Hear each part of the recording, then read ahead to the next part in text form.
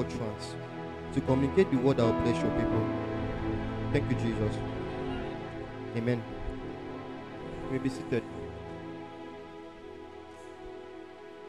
Hallelujah. So I welcome everyone to church once again, particularly the first timers. I'm very, very happy to see your beautiful faces. Hallelujah. So um we'll take the topic for today, which is the culture of heaven, and it's going to be a series, a two-part series that I will take at another time. But let us start. So, for those of us, everybody actually, I know we all went to nursery and primary school, and they taught us about culture. So I'm going to ask somebody, what did your teacher tell you about culture? Ma? Thank you.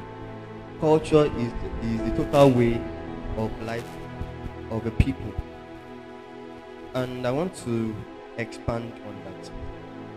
So, every tribe, every nation, every corporation or company, organization has a particular way they do their things. And those things make them peculiar. Praise God. Particularly in terms of the tribe now.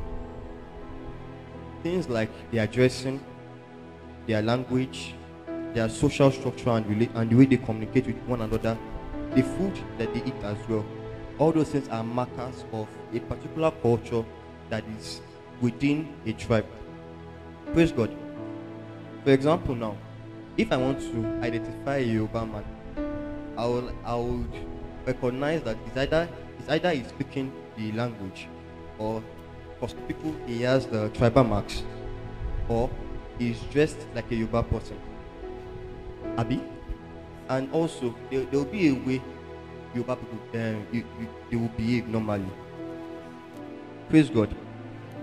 Praise God. Also, in other places as well, there's also a way they do their things, and those things form the culture of their place. Hallelujah. Like the University of Ibadan now, it has its own culture. And if you're a fresher now, the first thing that will come upon you, shall I say it? Or someone guess? Start me. You were a fresher last year now. What was the first thing? What was the first thing that came upon you when you entered UI?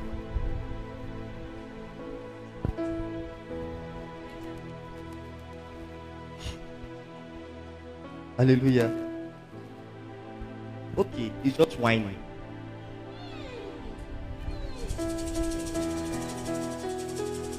Hallelujah. If I a fresher, you don't whine you. And you said you continue to you said you even join them. The second thing is that you start reading unnecessarily. Because UI is bookish. And if you are not somebody that likes reading, you will struggle in the university. Praise God. Also, in the halls like India and Zik now, because you have been there now, you are still there. What do you usually do there?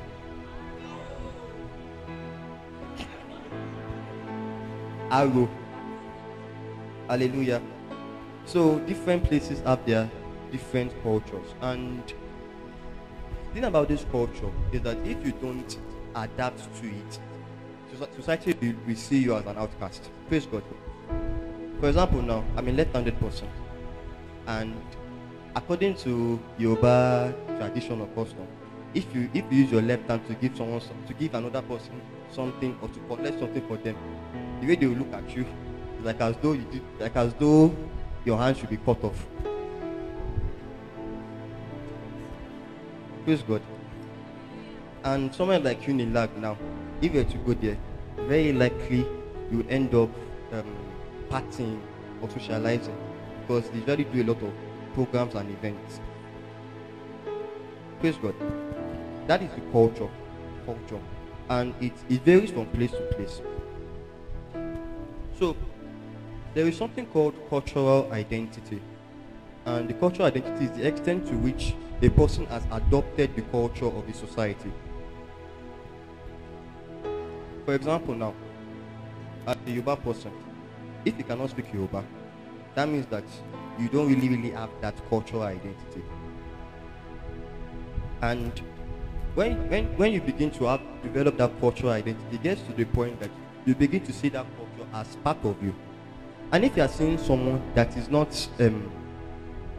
following, you begin to look at that person with contempt and with scorn. Praise God. Praise God. Now let us go to how cultures are formed. Let's go to how cultures are formed. Now there are a lot of human factors and natural factors that aid the formation of a culture over years. But however, at the center of everything is a spirit that is trying to imprint a civilization upon that place. Praise God. Are you following me? You are following me? Every territory, every land has a spirit that is ruling over it, and by virtue of its influence upon men, is able to pattern the area around it to his own character. And we see this repeated countless in the Bible. For example, God in Ezekiel chapter 28, God was proclaiming judgment on the king of Tyre, and at first he was talking about a human person, but later the dialogue, not dialogue rather, the conversation shifts from a human person to a non-human entity. And even in Exodus, God was telling Moses that he will bring judgment upon the gods of Egypt. So that means that there are spirit beings that are interested in enacting their own civilization upon a territory, and the way a society is behaving is determined by that kind of spirit. Praise God. So if I should come to a place now and I'm saying that everybody there is sexually perverse, that means that the spirit that is working is the spirit of lust. Praise God. Ephesians chapter 2 verse 1 to 2 says that, for you were once dead in your trespasses and your sins, in which you also walked according to the course of this world, to the prince of the power of the air, that spirit that works in the sons of disobedience. That means that spirit is working in the hearts of unbelievers to ensure that they are living lives that are centered upon disobeying God. Hallelujah. Now let us go to the God dimension. Since God is a spirit, it will make sense if he also wants to lord over territories and also imprint his own culture there. Abi? But how does he do it? How will he do it? Can someone answer the question?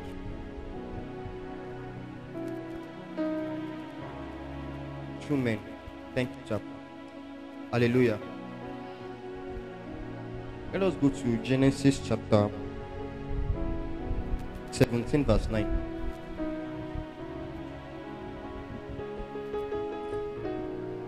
And God said unto Abraham, Thou shalt keep my covenant, therefore, thou and thy seed after thee in their generations. The next verse. This is my covenant which shall keep between me and you and thy seed after thee. Every man child among you shall be circumcised. The next verse. And ye shall circumcise the flesh of your foreskin, and it shall be a token of the covenant betwixt me and you. The next verse. And he that is 8 days old shall be circumcised among you, every man child in your generations. He that is born in the house or bought with money of any stranger, which is not of thy seed. The next verse. He that is... So I can go to the next verse. And the uncircumcised man child, whose flesh of his foreskin is not circumcised, that soul shall be cut off. That soul shall be cut off from his people. He hath broken my covenant. Praise God. Now, the first thing that God will do to enact his civilization is that he would look for a person that will be willing to enter into a covenant with him. And he found that person in Abraham. He found that person in Abraham. And he now gave Abraham some conditions. But those conditions didn't just apply to him, but to every single person that will come from him. And so, if you were not born at that time, as long as you were in the loins of Abraham, that covenant also applies to you. And if you didn't follow the terms of that covenant, you end up being excluded from the civilization. Praise God. So that gave God the access to create a nation, because we know that Israel came from Jacob. Israel actually came from Jacob, and Jacob came from who again? From Isaac, and Isaac came from Abraham. Because that nation was already in the loins of Abraham, God said that I have made you a father of nations. So that any nation that was under Abraham had that covenant also, and they have to follow it as well. Praise God. So if you decide not to get yourself circumcised in that time, you are going to end up cutting the covenant, because it's like as though God had made a what's what I can use? God had made a contract. Yes, God had made a contract with someone, and because you are part of that person, you also agreed with him, even when you're not born. Even when you're not born, you also agreed with him. So if you decide not to perform your own obligation, you would end up violating the contract. It's like a breach of contract. Satomi, if you do a contract now, if you should do a contract now for somebody, and the person should not breach it, what will happen?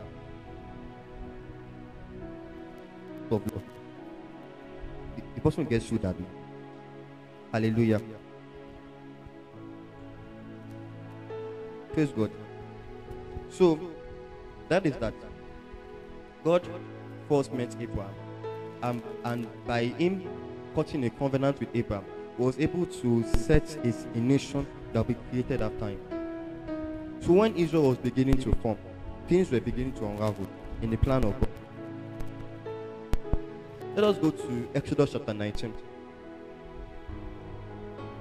verse 6.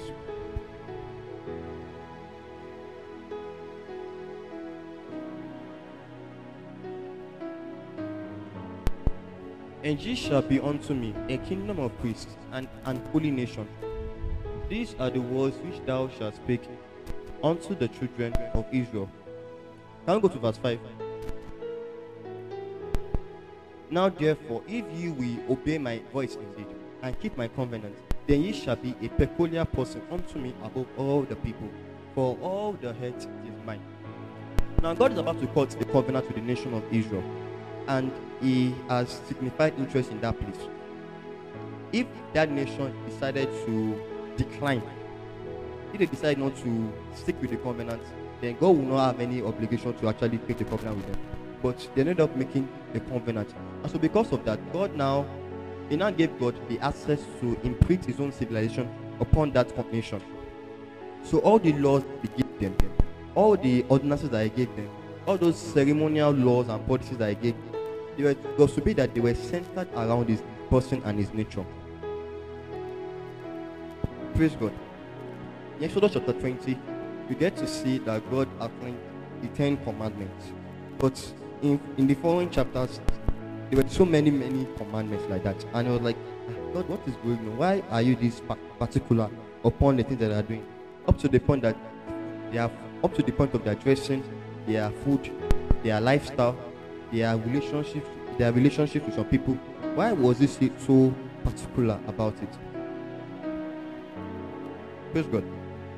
So let us go to Leviticus chapter 11, verse 44.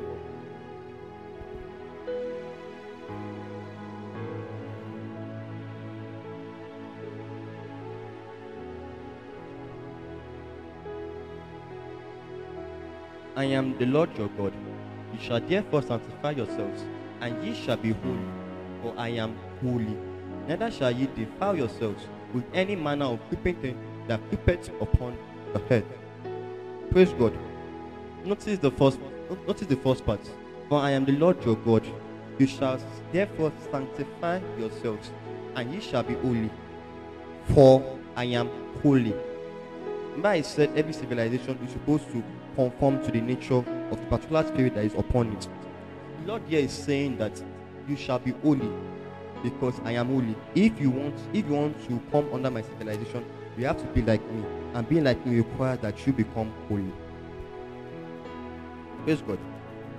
Praise God. Praise God. Now, what is holiness? What is holiness? Holiness is consecration. It's when something is separated unto God for its purposes and its uses. For example, now, if I have a laptop, that laptop will be holy to me because it's only for my use, and I cannot just give, and nobody can just use it anyhow unless I voluntarily give it to somebody. Are you getting me? And the essence of that holiness is not just for consecration, but it's also in terms of morality. It's also in terms of morality. But see, on the consecration, that means that if I've been separated to God for His plans, for His ordinances, for His purposes, that means that I don't have ownership of myself any longer. And so my own will, no longer my will, but rather the will of God. Praise God. Praise God. So, if I choose to do something that is not in alignment to God, then I'm actually breaching the contract. Many of us usually make a lot of plans and usually want to do a lot of things, but we suddenly discover that all those things are not successful. We suddenly discover that all those things are just a waste of time. I don't like as though those things are not good, but just because of the fact that those things don't have God in it. Unless they have God in it, and unless He don't actually give you that approval, you will not be able to succeed. You will not be able to succeed. Now, back to the issue of morality. If you notice the laws, if you notice the Torah, you realize that God was very, very concerned about the things that they were doing. He told them that you should not. He will tell them that you should not treat a slave unjustly, or you should not defile a woman, or you should not do different things at all. It's not because not because he just wanted to encroach on their lives, but rather He wanted them to take after His nature. And that's what holiness is about. That is what holiness is about. That is what holiness is about. So, in terms of morality, apart from that, God also wants us to reflect His nature to the world. God wants us to reflect His nature to the world. So if an unbeliever now should see you, what is expected to see is that you should see the closest representation to Jesus as much as possible. In fact, in the book of Genesis, when God created man, although scripture does not indicate it, the fact that from the moment He created man was supposed to be holy from the beginning. But that holiness will not come until it is submitted to the will of God. That holiness will not come until it is submitted to the will of God.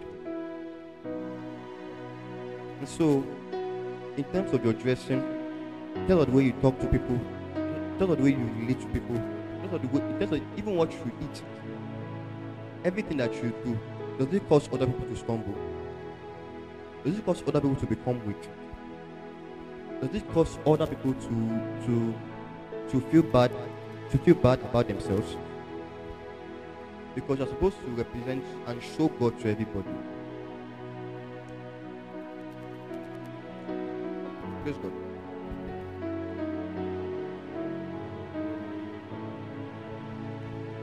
Anything that you own becomes a reflection of you.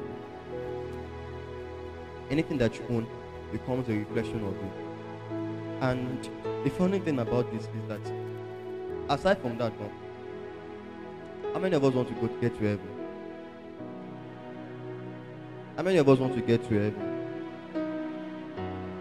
Do you know heaven has a lifestyle and a culture? And you know that God is currently working on you, upon you now, so that you can find it easier to adapt to that culture when you move on. So if you are struggling now, chances are you are going to struggle in heaven. Hallelujah. If you are the type that does not like doing praise or thanksgiving, when you get to heaven, when you start seeing that all the angels are dancing and jumping, you find it very strange. You find it very difficult to do. When everybody is very nice and you don't like people, it will somewhat odd to you.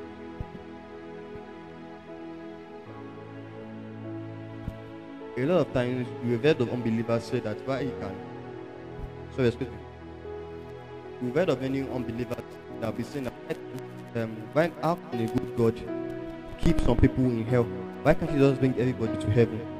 The fact that even if they get to heaven, they're going to really struggle with the kind of culture that is there. Because you feel like as though they are living in different places. And so what God did is that He sent the Holy Spirit to us, so that the Holy Spirit can be our tutor. Tutor in the sense that He will be teaching us about the ways, the customs, and the precepts of heaven. And aside from that, He will also be giving us instructions, so that we'll be able to share ourselves, and so that we'll be able to bring upon the Spirit. So for anybody that is currently facing through any delay, please just follow through. Just follow through, because when you get to heaven, it's not going to be easy. Have we been blessed thus far? And you're sure? Praise God.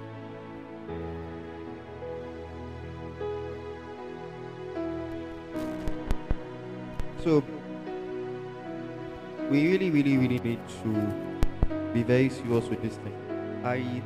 I've started noticing there are a lot of Christian sisters now. They don't seem to have any issues dressing indecently. Abi? They don't seem to have any issues dressing indecently.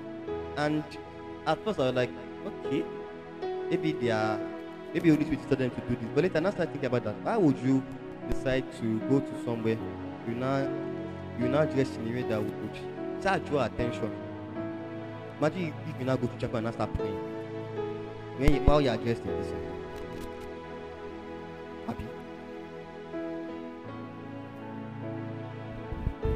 We really need to learn submission. We really need to be submissive. Because even in heaven, all they are wearing is gown. And the gown will cover your entire body. So everything that you want to flaunt, you cannot show it in heaven. And it's even white again. So it's not transparent for that matter. Hallelujah. Praise God. Even the men too. Kind of shows I've been seeing some boys where they are like, and it's not here and I'll be seeing on their leg.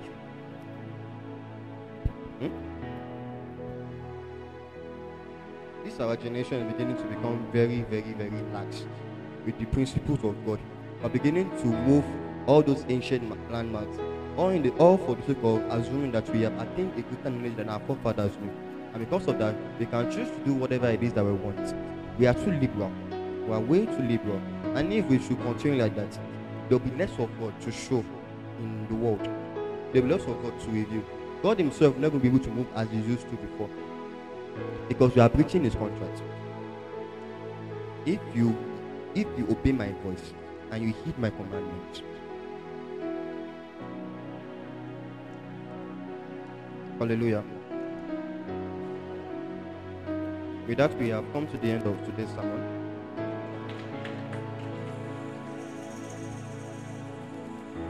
Yes, I would like for us to pray.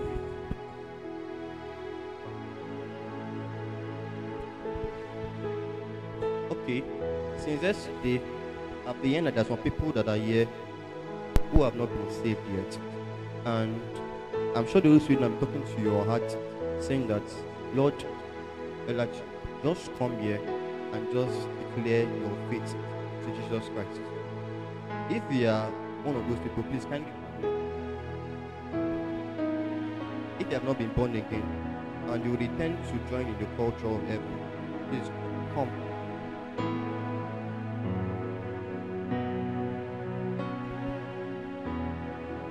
There is an opportunity, please come.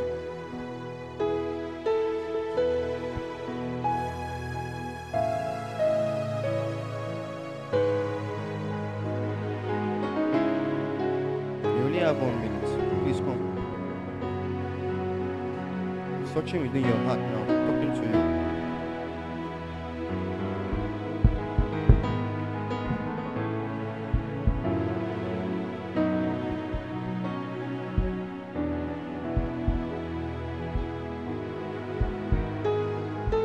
Hallelujah. I would like for us to pray that the grace to live out this culture, Lord should give unto me in the name of Jesus. That for all those times we have been rebellious, for all those times we have struggled, for all those times we have done what we're not supposed to do, Lord should grant us mercy.